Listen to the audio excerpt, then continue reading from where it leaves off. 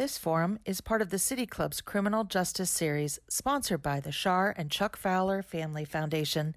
We're grateful for their generous support. Production and distribution of City Club forums on IdeaStream Public Media are made possible by PNC and the United Black Fund of Greater Cleveland, Incorporated.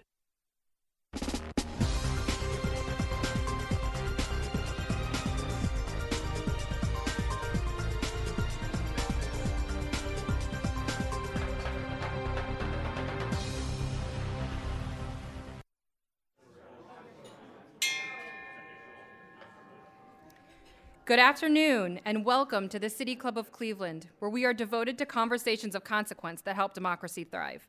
I'm Cynthia Connolly, Director of Programming here, and proud member. Today at the City Club, we are joined by Jarrett Adams, attorney, advocate, and author of the book, Redeeming Justice, From Defendant to Defender, My Fight for Equity on Both Sides of a Broken System, which is part of our Authors in Conversation and Criminal Justice series. You may remember Jarrett from the last time he joined us at the City Club back in August of 2016. Then, Jarrett shared his powerful story of how at just 17 years old, he was wrongfully convicted of sexual assault and sentenced to 18 years in a maximum security prison. Jarrett would go on to serve 10 years before being exonerated with the help of the Wisconsin Innocence Project. Jarrett would then go on to become a lawyer himself, with the goal of helping those, like himself, who had faced discrimination in the legal system. Jarrett Adams earned his Juris Doctorate from Loyola University, Chicago School of Law in May 2015, and started a public interest law fellowship with Anne Claire Williams, judge for the 7th Circuit U.S. Court of Appeals, the very same court that reversed his conviction. Jarrett also clerked in the U.S. District Court for the Southern District of New York with the late Honorable Deborah Batts. After working for the Innocence Project in New York, he launched the law office of Jarrett Adams in 2017 and now practices in both federal and state courts throughout the country. In his new book, Redeeming Justice, Jarrett outlines the racist tactics used to convict young men of color, the unique challenges facing exonerees once released, and how the lack of equal representation in our courts is a failure not only of empathy, but of our collective ability to uncover the truth. So, what are the limits and possibilities of our country's system of law? And what can we learn from Jarrett Adams' story to work towards a justice system that is truly just for all?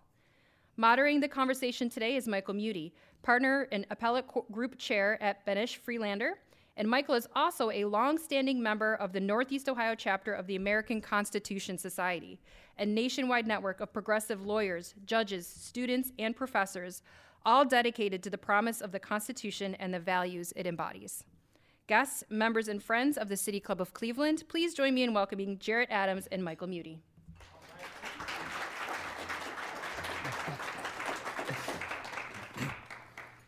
Well, Jarrett, welcome back.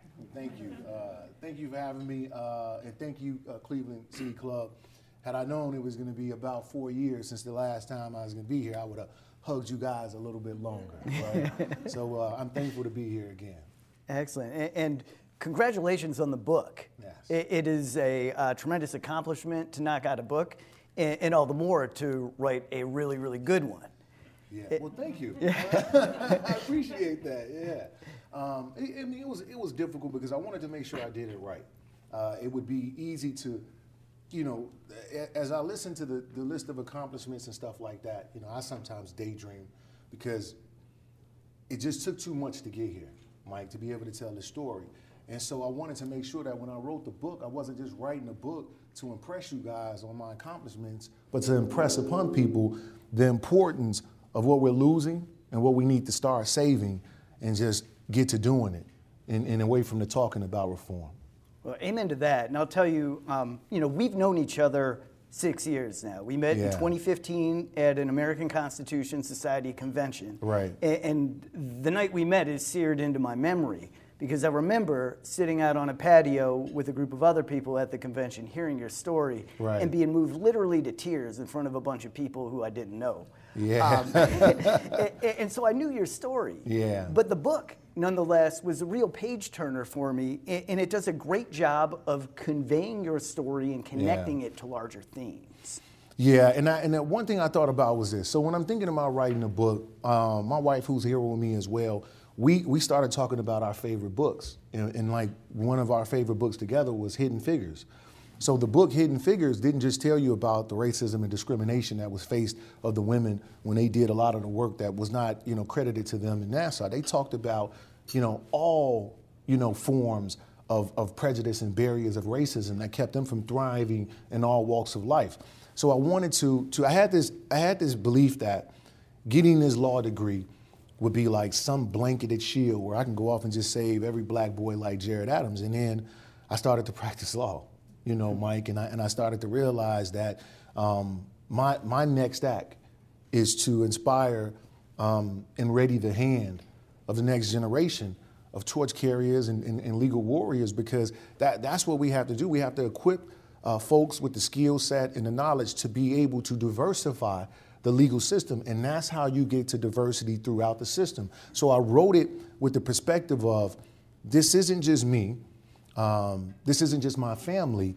What's happening here is the community, especially the communities of color, are feeding the prison system its babies, and in turn, the prison system is feeding the communities of color, late 30-year-old, early 40-year-old men and increasingly women who aren't skilled or ready to reintegrate back into society. And they also are in desperate need of mental health care and social work.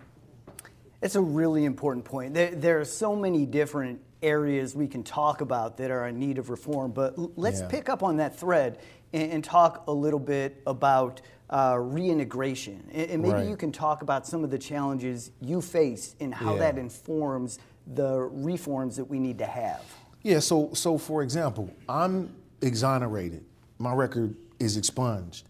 So technically and officially, per the law, I don't have a record. I was never convicted. So I was figuring out how to get off the south side of Chicago to closer to downtown, because my commute at night was just so dangerous coming from work and having to go to school. So I'm literally coming home at like midnight. And so I started to apply for these different apartments, that are considered in affluent areas downtown towards where my school was. And I was getting mysterious no's, Mike, and I couldn't really, put it together at all. And there was this one lady who came out of her office, caught me in the parking lot, and she told me, she says, listen, I don't know if you know this, but when they do a credit check, one of your last known addresses is a prison. And so literally exonerated, graduating from law school the following, year, because I was moving like incrementally. As I started to I was moving incrementally. And this apartment was like in a really safe, you had a doorman type of thing. And so I knew I was doing a clerkship, and I just was befuddled. But it also made me write this down, right? Because I wanted to be able to share this process, to be able to show people, if we have a system that you go and you serve your sentence, and when you get out, there's another hidden sentence, it's never over with. And who is bearing the brunt of that? The communities of color that I just talked about, right? Because I never reintegrated back into, downtown. I went right back into the neighborhood in which, I grew up in. And so when you think about that, you think about the totality, and really, if the community of color is a chair, the legs are missing based off what the criminal justice system is doing to it. Yeah, and I really enjoyed the way the book relayed some of the indignities. I mean, even the simplest thing like getting an ID. You get caught into this scenario where, Mom, can I go outside to ask your dad? Dad, can I go outside to ask your mom? Each form you need the other form in order to get. So you face those kind of hurdles in order to find a job, find a place to live. Can you talk a little bit as well about the need for counseling and to help people overcome the trauma associated with being incarcerated? I can't overstate this. Like my mom and my aunts were instrumental in me getting therapy, but I must share this because it's important, especially to the black men and young men, to understand it's okay to not be okay and need to talk to someone. And I think that a lot of bravado and a lot of, male ego allows us to feel like we can fix it ourselves. And I couldn't fix it myself. My issue was this. When I came home, my friends weren't turning up. They were turning down. They had kids. They had careers. And I felt like if I just worked hard enough, I would be able to catch up with this 10 years. And it wasn't healthy mentally, and it wasn't possible. And there were things and moments in life that would break me down to make me realize that. And that's when I became receptive to getting into therapy. I'll give you an example. So who doesn't go when it's around the holidays and you're with your family and you usually open up photo books and photo albums and you go through pictures and you, whether it's hot chocolate, apple cider, or spiked cider, like you guys are going through, the years. And I'm going through, I'm going through the photo album, Michael, and I'm looking at myself as a kid and I'm seeing the evolution of me, pre-K, 8th grade. My last picture is of a high school picture of me graduating. My family's pictures continue. Mine's don't pick back up until 10 years later in the photo album. So it was stuff like that made it real. And again, I continued to document this because I knew I wanted to write a book, just didn't know how I wanted to write it. But I knew I wanted to tell these real stories because we're not going to strong arm our way to reform. It's just going to, ignite more debate. We have to politely indict people on their heartstrings of sympathy and empathy to get them to look at people as people. And that was what I prayed came across in the book. Close your eyes. What mother couldn't, identify with my mom who was beating herself up simply because she couldn't afford me an attorney? I mean, getting into it with my stepfather along the way because she was trying to get money out of the 401k. Those are real life problems that you don't see in the courtroom, but they play out and they cripple our community. That's right. That's right. I want to pick up on something you just mentioned about the difficulty you had in finding a lawyer. Yeah. Our economy is becoming increasingly two-tiered, and I don't think I'm telling any secrets if I say most of the people who are charged with crimes are not coming from the upper echelon of that two-tiered system. Can you talk a little bit about how the difficulty you had in finding a lawyer allowed things to get off the rails? Well, I mean, that's what it was all about. I mean, and to that point, we're doing early research right now. 80% of people charged are not able to afford attorneys in America, in our criminal justice system. So you just think about that. That means what? They're going to the public defense system, right? I don't even need to tell you guys how broken the public defense system is across the country. You look at public defenders, and shout out to public defenders who are watching this. I support you and scream loudly in that voice. You're talking about public defenders who are managing 50 to 75 cases at a time. Michael, if me and you handled that amount, we'd be in front of the board of bar examiners, right? So that tells the tale of just how lopsided it is. And so with me in particular, I was assigned a panelist attorney because the public defender's office conflicted out of my case. And I go into the details of the book and I take people slowly through just how much and how important representation is. Other stark realities is this. When someone is on trial facing the rest of their life, you'd be lucky if you get all of the discovery before the trial starts. If I'm suing you, I could find out your grandmother's favorite color if I can make it relevant to the lawsuit. So those are the stark differences. So where you can get access to everything if you're suing about money, but if you're on trial for your life, good luck. And that's the reality of our system and how broken it is. And I found myself saying to myself, I don't know how anyone could ever plead guilty if they're not guilty. I never did it and didn't have an understanding. When I started to teach men in the law library, it was a requirement that you get your GED or something like that. I started to help men with their cases. I came across man after man after man, Michael, who pled guilty to get out of the county jail because they were sick of being there and they thought that they would lose their jobs and lose their families, only to get sentences and their life was essentially placed on layaway and they came back to prison. And I'm wondering, your story is, in one sense, not uncommon. Not at all. There are plenty of people who are facing unjust incarceration, unjust sentences now. What makes your story unique is that there was light at the end of the tunnel, that you were able to get out and then get your education, not just a BA, but also a JD. I know we talked a little bit before about some of the hurdles that other exonerees have faced. And you mentioned a former client of yours, Glenn Ford, I believe. Can you tell a little bit about his story? So Glenn wasn't my client, but he was a case that we studied. So I have a nonprofit called Life After Justice. And basically what we're doing is it's 3 tiers. We have strategic litigation, a focus on mental health care and policy change, but also the problem that is when people are exonerated of crimes, there aren't easy access to compensation like you would think. And I know people are confused because you'll see a media coverage of so-and-so just won $25 million or something like that. That is less than a 10%, 2% of what people who are exonerated, what they come home and what they face. And then there are barriers in terms of even getting state compensation and stuff like that. So in particular, Glenn Ford is an important case because Glenn Ford was exonerated, and he was exonerated in the state of Louisiana, and he had cancer. And he came home, and instead of him being compensated and given the health care that he needed, he literally died on his deathbed while the prosecutor who prosecuted the case also advocated for him to be compensated. His compensation was denied, and it was basically denied on a technicality.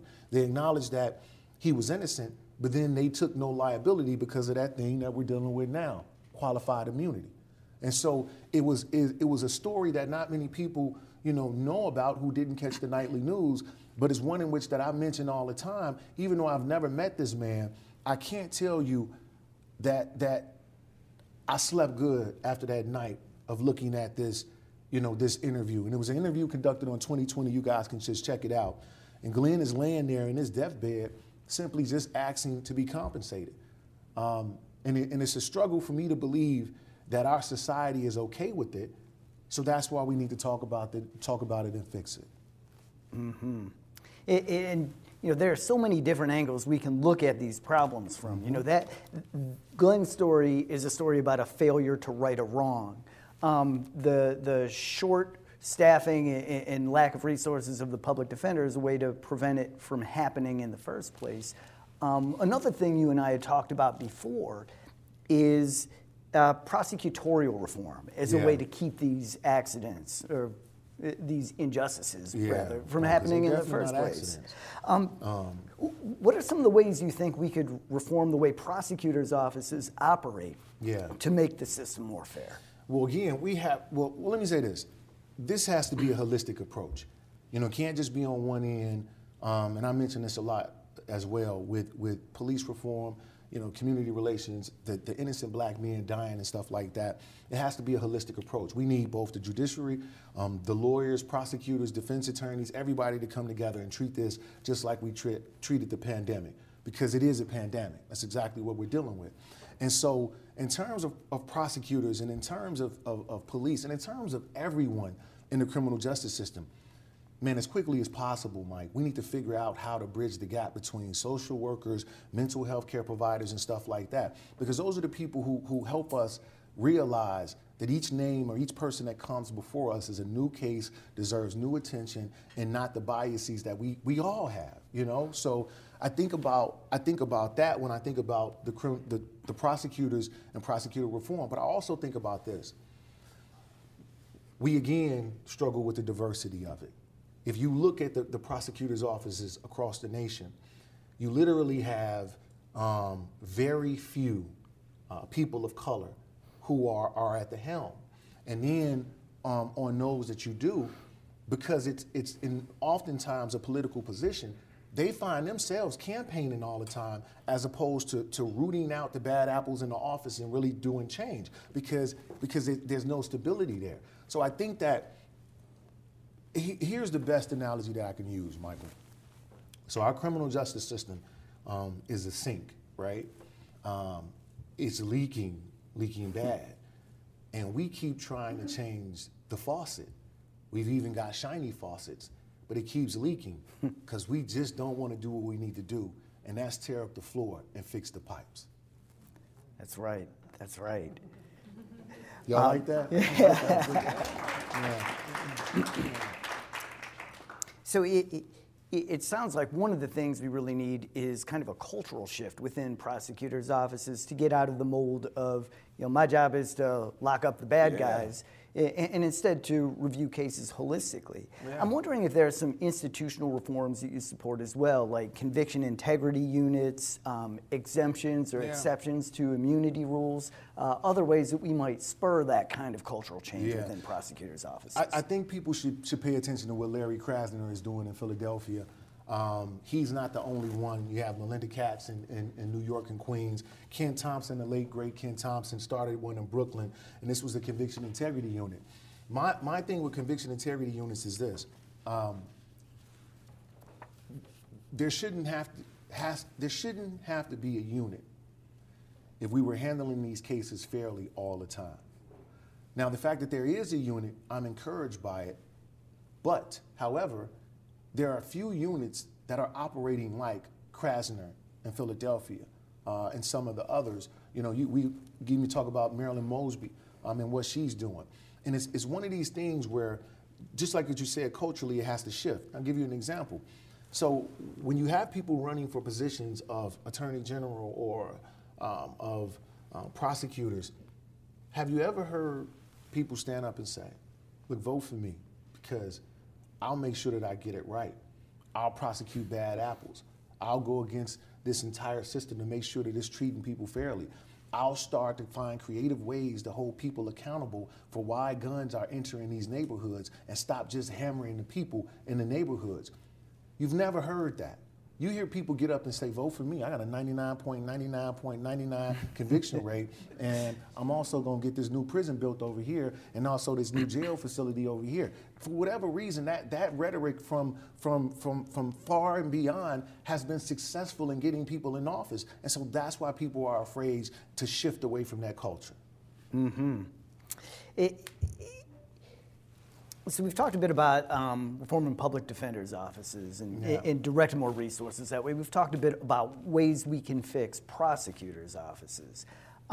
Police reform has been a big topic here in Cleveland since even before Tamir Rice was killed. Tragic. 7 years ago now. Right. And it's been a major, major focus of the national conversation, rightly so, over the past year and a half. Yeah.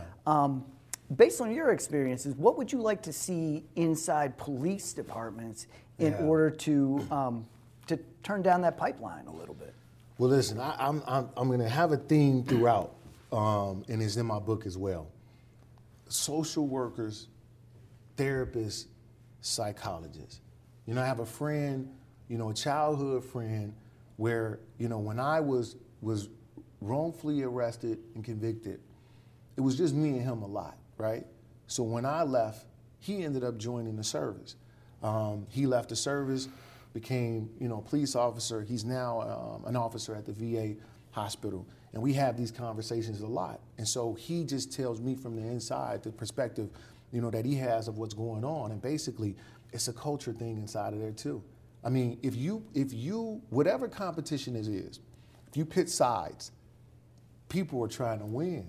Michael, and that's what we have. And so if I'll say this again, if you lined up all the police officers and law enforcement in society up against the wall, you need to plug in a therapist in between each one, right? Because that's the only way that we get out of this. Look, there's a reason why there's a field of people who study people, right? And so why are we stupid enough not to listen to them? Right? And this is why we have to do this. And what I'm saying is this. When people said defund the police, I think what was missed was that really meant reallocating the funds. So we're not asking that police, now be walking around with batons and no guns, even though they should, like England, and then we wouldn't have shootings like this. But what we're asking for is, what's wrong with us asking for more educated, thoughtful, well-rested, people to police our neighborhoods. There's nothing wrong with asking for that. And now we have to go from not asking to demanding. And we demand by lawyers litigating and the judiciary ordering things to happen. It sounds to me like a recurring theme, like what I picked up from your book and what I'm picking up a lot from you here today is just recognition of humanity. Yes. You were not recognized as a human being when you were incarcerated. You were hardly recognized as a human being by your appointed counsel. And one of the problems you seem to be relating right now is that police are not relating to people as human beings. And trained professionals can help to facilitate that mindset shift so that we can all begin to relate better that way. I mean, absolutely. You know, I was on a panel with Wes Moore, and I'm sure you guys are familiar with him. One of the things that stuck out that Wes said was, he says during this tour, he's walking around in Iraq and literally, you know, he's trying to introduce himself and stuff like that. And he used the analogy that that's what's happening in our society. Look, we have police in areas walking around, they're not from these areas. If you're not from the areas, you don't know, you know, what things are and what they aren't, you know, and it's like you can tell the stark difference. When you go in these communities of color, it seems like an occupation going on by the police. But when you go in affluent communities, they're policing. Like, they don't do anything unless they see anything, right? In Chicago, in other cities, in Cleveland and stuff like that, they're going in to find something. That's different. You know, and that's how you create these injustices, and that's how you alienate the community from ever trusting you. I went to got a case right now in Chicago. So I was looking for a witness, and I go up on the porch, knock on the door, and there's a little boy. And he like, "Mama, it's the police," because I had a suit on, right? And he like, "Shut the blinds on me," right? I'm like, you know. But in that lighthearted moment, it also told me this: even the kids of these communities are victims of what they believe policing in their communities are like. Like, that's a real point right there. Like, I don't want to appear as being smarter than I actually am. I just read a lot of different stuff, right? I just challenge myself to read a lot of different stuff. And I also support my arguments in court with a lot of science and data and stuff like that. And when you do that, you start to learn, right? And what I'm saying is, I think we need to learn our way out of this situation. We had 2.3 million people incarcerated. We have 900,000 almost, if not still incarcerated, black men. And I'll use that pandemic analogy again. So we were able to get out of the pandemic by developing a vaccine. So what is a vaccine? It's actually the virus created into an antibody injected into our body. We aren't saving these communities of color from violence unless we start to get the men and women who are in prison, who've been there for 25, 30 years, in better shape to reintegrate back into society and fix their communities. And I'll use another analogy, right? So in these communities that predominantly make up people who are locked up, they know what the problem is, Michael. Like, they not, you know, these people aren't dumb people, they're victims as well. They know what the problem is, they know how to fix it, but they're usually the furthest away from the solution and the fixable items, right? Which is why we need to empower and put people who are in these communities in leadership position. And the one thing that I hate hearing, that I can't let go, is this. So when you talk about diversity, and you talk about diversity in the legal field, on the bench, and prosecutors' offices and stuff like that, even in law firms, more importantly, in big law firms, right? The head of law firms are not diverse as they should be. And so they're responsible as well, all hands on deck. But when you look at that, what I hate to hear is, I mean, when we're looking, well, look, stop looking and start creating. We got to invest into these communities and start to get people the skills and stuff like it is to contribute to society. Why just sit back and wait and say, well, there's no good candidates? It's our job and our duty to create these candidates. And speaking about books, if someone picked up the book of your life, right? Your family, your loved one picked up the book of your life, would they be satisfied with what you did with the criminal justice system and what we're doing right now?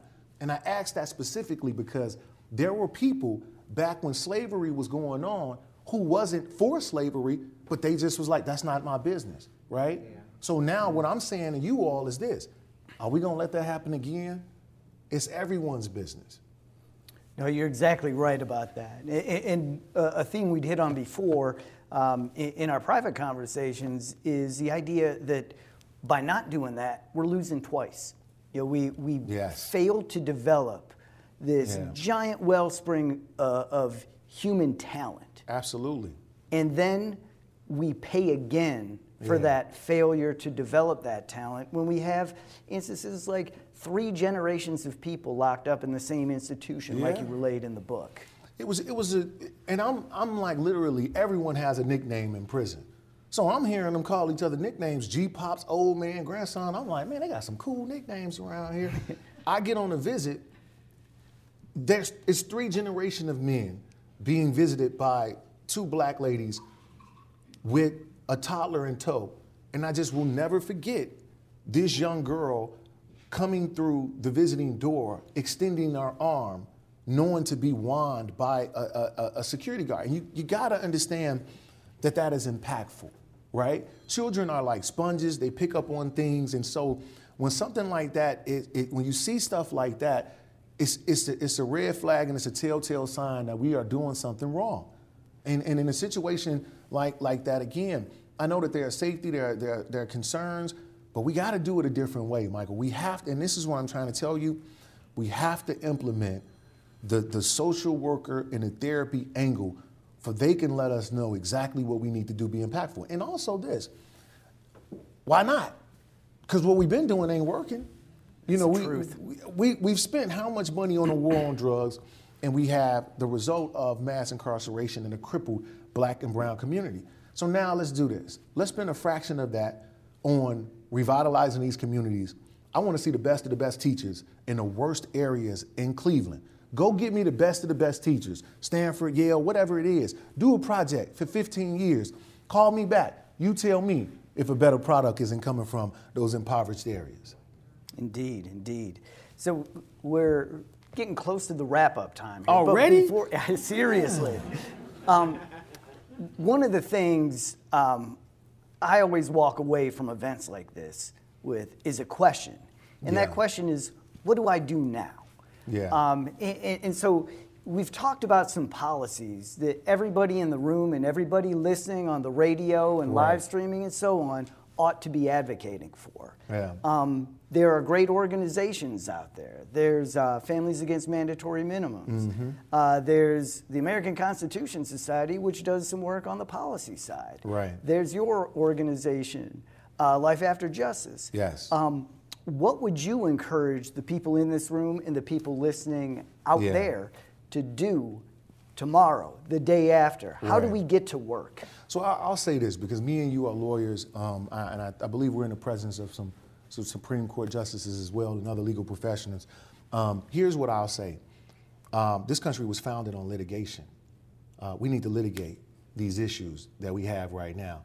We need to take and fund as much research to support brief filings that we pray will get to the Supreme Court and change what we have right now. If it's not the legislator and the statutes that are being implemented to ease the mass incarceration, then we need to litigate our way there. And we can't do that without everyone. And what I'm talking about is everyone is this. I am talking about the biggest of the biggest law firms. I am talking about these firms getting involved, helping with litigation. I am talking about these people in this room convening like this to follow and watch. It's not going to happen overnight.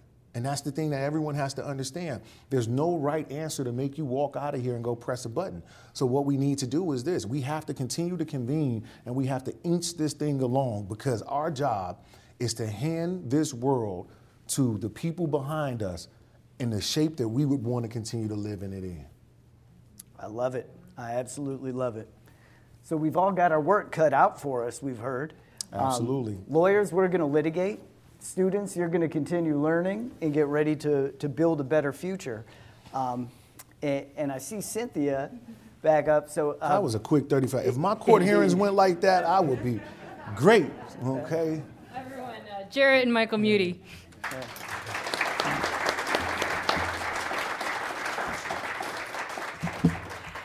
Today at the City Club, we're listening to a forum in our Authors in Conversation series, as well as our Criminal Justice series, featuring Jarrett Adams, author of Redeeming Justice, From Defendant to Defender, My Fight for Equity on Both Sides of a Broken System. We're about to begin the audience Q&A. We welcome questions from everyone, City Club members, guests, students, and those of you joining us via our live stream online or the radio broadcast on 90.3 IdeaStream Public Media. If you'd like to tweet a question, please tweet it at the City Club. You can also text them to 330-541-5794. That's 330-541-5794, and our staff will try to work it into the program. Today, we have our amazing City Club volunteers attending the microphones, and may we have the first question, please? Good afternoon. Hey, good afternoon. I'm so glad you're here today. Tomorrow there's a program in East Cleveland at the East Cleveland Public Library from 1 to 4 o'clock. And a part of that program is going to be a panel talking about our Cuyahoga County Juvenile Detention Center. Mm-hmm. And the conditions there are horrendous. Children are being left in their cells for long periods of time. They're being sent to bed without eating. I have a friend who teaches there. She says that they're not being let out their cells to get their iPads for their education, which is against state law. I serve on the State Board of Education, and I'm very concerned about it. And so I guess what I'm asking you is, what are your thoughts on it? Are you familiar with what's going on there? And what do you think can be done about it? Yeah. That's for me or for Michael? I'm sorry. It's for you. It's for you. Yeah. Okay. But so, both of you can respond if you want to. Yeah, and I'll definitely want you to respond to this too, because I want to make sure whenever I make statements, they're educated. And so since I'm not a resident of Cleveland, I can't speak to exactly what's going on. But what I can tell you is this: there are similarities across the country with the issues that you're talking about. And this goes to the last point that I made. I'll ask you a question. Are you guys being represented by a big law firm?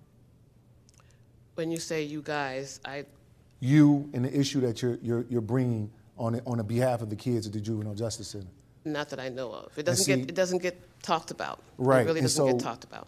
So what I mean by that is this: it's time for everyone who has a law degree. And even everyone to step up and do something. Mm-hmm. So the issues that you raise are very concerning, because what that means is this: if that's going on right now in the juvenile system, mm-hmm. those kids will be alley-oops for the adult system, is what's gonna happen. Mm-hmm. And so it's not just their problem, their community's problem, it's everyone's problem. Because if we don't step in right now, we are incubating adult offenders, mm-hmm. is what we are doing. Mm-hmm. And so just by you asking that question is important. And now the next step is, who do we identify? And hopefully someone watching this program can reach out to you to start the litigation. There's only so much that ACLU can do and handle with the resources that they have. We need people to step up to the plate and take a pass on some of those, those Christmas, parties, and start to do some of these cases that are meaningful and impactful, not just for them, but for everyone. Okay, thank you. You like, I'm good, I don't need no follow. I can't follow that other than to say we should talk afterward. Yeah. Hello, my name is John Colcaro, and I'm a student at Wycliffe High School. Before I ask, I just want to say, this is for Jarrett. Your story is so inspirational, but at the same time, it's also one of the stories where it's hard for anybody who hasn't been in the same position to put yourself in and try and be like, and try and relate to it just by feeling. Right. So my question for you is, when you were falsely incarcerated, during your time, did you ever think that there was hope? Yeah, I mean, look, I go through it in the book, and it was a morphing. Upon the guilty verdict and a sentence of 28 years, 17-year-old Jared was lost forever. I instantly grew up and had to grow up inside of a prison with grown men who were, 25 years to life based on the sentence that I have. That's what, I was in there in prison doing time with. I'll say this. I've never been hit by a car, but for people who have, I know enough to say, man, I don't want to be hit by that car, right? And so what I'm telling you is that I know enough through going through it to experience it to tell you that not only do you not want to be hit by the car that is the criminal justice system, But I'm telling you that it disproportionately hits people that aren't like you. And that's why you should care even more. You think about, how we got to where we are in this nation. We didn't get there because it was one sector of people. We got there because multicolored hands touched the foundation, which built us to where we are right now. And so I think that just being, as a student, your age, I wasn't offered events like this in the city of Chicago. So the fact that you are here encourages me, and it should encourage everybody else, that we got a dynamic group of people who are coming up. So now we need to make sure that we ready their hand for the torch that they will carry. And hopefully that torch is founded in equality and supported by the science and data that we know is telling us we're doing this thing wrong. Thank you for your question. Thank you so much for sharing your story and for touching on so many parts of our justice system that are broken. One thing you haven't talked about, I wonder if you could speak to, is the parole system, probably elsewhere, but in Ohio it's broken. Yeah. You've got, especially for old law inmates who have been there since before 96, when the laws change, they have indefinite sentences. Right. And there's like 4,000 guys in prison who go up. The one guy I've been talking to over the past year is gone before the parole board 10 times, and because of the nature of his crime, which was violent, he's got no chance. But he's changed. He's 67 years old. Yeah. He poses no threat. There's guys in walkers and wheelchairs. Like, what can we do to change that system? Ohio in particular is the one I know, but I'm sure it's elsewhere. Right. It's really, it gives no chance for people to change. Yeah, because I practice, across the country, I get the opportunity to see the hallmarks and the similarities and stuff. And I'll just tell you, Cleveland, Ohio, Ohio isn't alone in its public, defense problem and also its parole problem. And so I, again, go back and draw on the same thing that I've been drawing on before. Who is the person evaluating the person that they are considering to let out? If that person isn't a therapist, if that person isn't, a forensic psychologist, if that person isn't a psychosexual psychologist or whatever it is, then that's the wrong person. All right? We're literally asking the business that it is now, the criminal justice system, to decide whether or not it lets out its commodity. That's never going to work. And I want to be clear in what I'm saying is that the criminal justice system is a business for some, but a debt to most, right?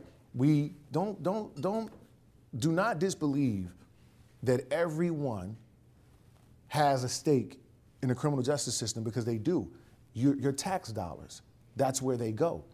But there's a business behind this. There's the phone business, the $15 for the first minute, whatever it is for the rest, right? There is the business of canteen. There's no Amazon Prime in jail. So you're literally selecting the vendor that is the vendor. There's a business that is within this criminal justice system that is keeping us from repairing people and putting them back in their neighborhoods. And I spoke about that a little earlier, in that we aren't getting to, you can lock up all the young black kids you want to. It's not going to get us any safer, okay? It's not. It's only going to create the cycle of what I just told you. They're going to come out 40, 50 with nothing, and it doesn't help. So in your question, I would again, back to litigation. Someone needs to sue on behalf of the communities who are getting the people who are reentering society ill prepared. I cannot state this enough. Y'all watched Hamilton? Y'all seen Hamilton? That play was about what? Litigation. All right? That's what this country was built on. And now we have to not just get away from that. We need to continue to do it. Like, you about to rap. Go ahead then. Hey, my name is Montrell Barron. I am a student at Wycliffe High School. I am freshly 18. And my question to you is, as a young black man who has been in certain scenarios of the sort of what your case was, my question was, how did it go? How were you accused? What happened? Did just the police randomly show up to your house? Were you in the wrong place at the wrong time? What happened is what I want to know. The short answer to that is, I was a black kid along with two other black kids falsely accused by a white kid. Yeah. And that took all common sense out the accusation. Yeah. Like literally no one cared. The accusation was so outlandish. We were supposed to have snuck up a flight of stairs, raped someone, fled the building.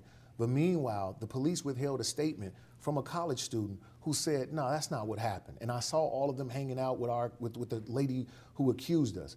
I would encourage you to read the book because it does a better job of explaining what took place. But I also tell you this, it was nothing more than a historical depiction of young black boys which supplemented the lack of evidence and supported the false conviction. That's really what it was about. And I would, you're 18, so you'll be going off to college, right? Yes, sir. You'll definitely be getting out of the house. The one thing that I wish I would have listened to my mother when she was telling me was this. Don't think that the justice system is going to treat you the same, because it's not, right? I mentioned in the book that there was a Stanford swimmer case where a young man was accused of a sexual assault that he did. He was caught in the act. He did it. And the judge gave him about 9 months in jail. And you know why he said that? He says, just looking at him, he doesn't look like he's the type of person who could survive in prison. But meanwhile, young man, they'll look at me and you, and we fit the perfect model. Yeah. And second question real quick, where do I get the book from? And you can get it right on the table. Where is it at? Where? It's on the table, and I'm going to put my number in, and I want you to call me and let me know what you're doing through school, okay? Appreciate you, yeah.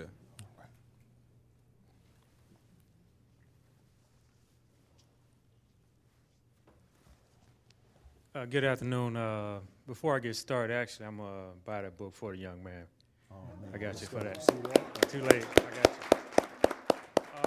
you. With that being said, my name is Ronnie Cannon, and I work for a nonprofit organization here in Cleveland, Ohio, that helps individuals that's coming out of the prison system get connected to employment. Shameless plug.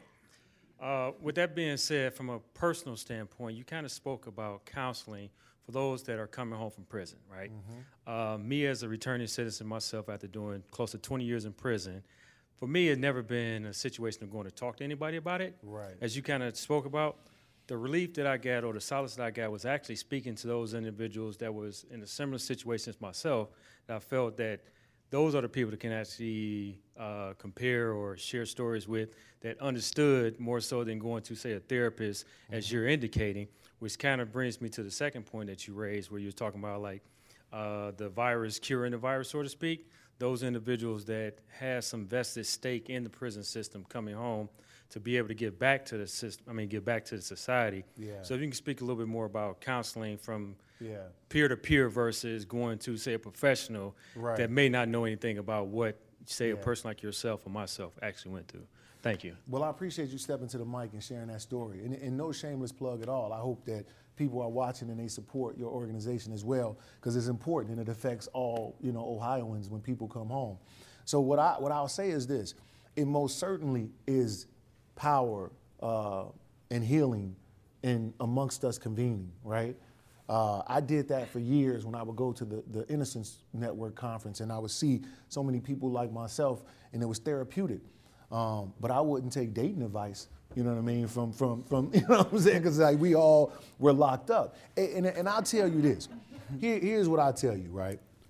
In all seriousness, and I pray that more young black men start to take, this therapy thing seriously. And the reason I say that is because, we don't deal with post anything. We deal with persistent traumatic stress because it's never stopped in our neighborhoods. And so what I realized was therapy is working when you don't realize it, right? And I started to talk to people about what I went through, and what they were trying to do was encourage the conversation about what I went through, and I was just trying to talk about what I'm trying to get ready to do. I was compartmentalizing it without allowing myself to heal. And what it did was it would trigger my anger, right? I'm not gonna make it seem like when I came home, I wasn't ready to wring people's neck for what happened to me, because I was. I was never compensated before. I came home and I'm staying with my mother, and I'm 27 years old, and I'm going to church with my mom, and all the young ladies in the church trying to date me, and they're like, what's wrong with dude? You know what I mean? Like, because it was me thinking that I was gonna catch up with these years, and I needed to sit down and I needed to decompress, and I needed to be able to talk to someone. And the thing is, I would encourage you to do both. Like, because it ain't nothing wrong with that, man. You can definitely learn and heal from people who went through similar journeys. But there are professionals that are professionals for a reason. And that's what I encourage everyone to do, especially people like you and I who've walked those tears. Jared, hi. Thank you for being here. I was here the last time you were here, and I got to say, I echo the comments about your story. It's just inspirational, heartbreaking and inspirational. So my name is Becky Rupert McMahon. I'm the chief executive of the Cleveland Metropolitan Bar Association here in town. We have nearly 5,000 members, lawyers, judges, et cetera. And I want to go specifically to your call out to big law. So we work, I'm biased, I admit it, we work in a community that is one of the most giving in terms of what the legal profession gives back to whether it's investing in the next generation. We have pipeline programs. We're in every high school in Cleveland and East Cleveland Shaw High School. Yeah. We have all kinds of efforts associated with trying to diversify the profession. Law continues to be one of the least diverse professions out there. And as relates to the criminal justice reform, this concept of pursuing litigation and calling on the big firms, let's be blunt. Big firms typically don't practice criminal law. They're typically not in the criminal justice system, right? Big firms go where their clients tell them to go. So have you seen models across the country that are working, that where pitches are being made to big law firms to say, get invested in the criminal justice system? Because I'd sure love to hear what's working. Yeah, and I want to make sure that I say this. My point about big law getting involved was not to call out anyone. Because that's the last thing I want to do is make people defensive, because then people don't want to get involved. But what I'm saying is this. We wouldn't have stopped fighting to come up with the vaccine until we came up with one.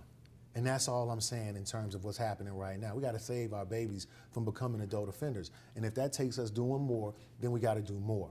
But what I would also say is this. One of the folks that I've seen and I'm aware of who really do it on a big level is the Skadden Fellow. And I'm sure you've probably heard of the Skadden Fellows, but we need more of that, right? Because the name that we think of Skadden, right? Can you think of any other who have these fellows? And that's what I'm saying. And I'm not saying it's not out there. I don't want people sending me emails talking about, you said, but what I'm saying is, they could send their emails to me, because we're always looking for new and different ways to get engaged. Because I think the commitment is there if we can make the right case for why, not just big firms, but in-house counsel, small firms, all of us need to be in it. And look, I'll tell you an easy way. Well, not an easy way. Nothing is easy in this criminal justice system. But here's a way to incentivize lawyers. The public defense system in Ohio, when the public defenders are conflicted out, there's a panel list of attorneys, right? And the courts can appoint attorneys. That fee should be reflective of how serious you're taking this issue. I guarantee you, if you up that fee to about $250 an hour, there'll be a long line wrapped around the court building asking for cases to handle. So that's a unique way of doing it. But also there's this, and I also am aware of what the bar is doing, because I did a little digging and research and stuff like that. The program of pairing law students with lawyers to give them the best of the best training is important to every bar. I do post-conviction work. I'm not going to call out any lawyers, but I'm going to just tell you, there is a deficient area of competent attorneys handling some of the most high-stakes cases, and it shouldn't be that way, right? And so I would, if you want to have me down to do some type of event to fundraise for you guys for a position, that annually or every year creates a fellow, we need to create fellows, and we need to start bringing in law students and encouraging them through the pipeline all the way with support, where they don't have to worry about Sally Mae in their inbox 3 months after they graduate school.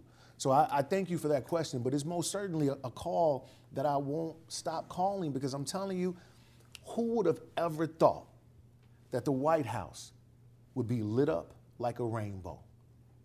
Litigation got that done. Thank you. Thank you.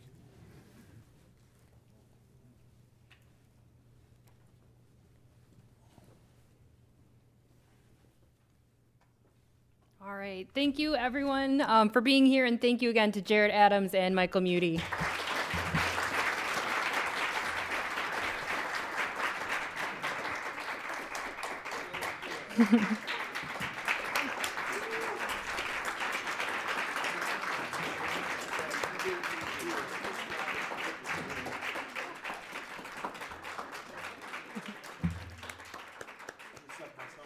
Today at the City Club, we have been listening to a forum featuring Jarrett Adams, author of Redeeming Justice, From Defendant to Defender, My Fight for Equity on Both Sides of a Broken System, part of our Authors in Conversation and Criminal Justice series. Our conversation was moderated today by Michael Muti, partner and appellate group chair at Benish Freelander, and we welcome guests at tables hosted by the Shar and Chuck Family Fowler Foundation, Friends of Dave Nash, Towards Employment, and Wycliffe High School. We're so happy to have you all here. Be sure to join us next Friday, August 12th, for our final forum in our Local Heroes series this year. We'll be welcome Erica Anthony, co-founder of Cleveland Votes and executive director of the Ohio Transformation Fund. She'll be joining us right on the heels of our mayoral election to discuss how we can collectively work towards increasing voter engagement in future elections and beyond. Tickets are still available for this forum, and you can purchase them and learn more about our other forums at cityclub.org. And that brings us to the end of today's forum. Thank you, Jarrett Adams and Michael Muti, and thank you, members and friends of the City Club. This forum is now adjourned. For information on upcoming speakers or for podcasts of the City Club, go to cityclub.org.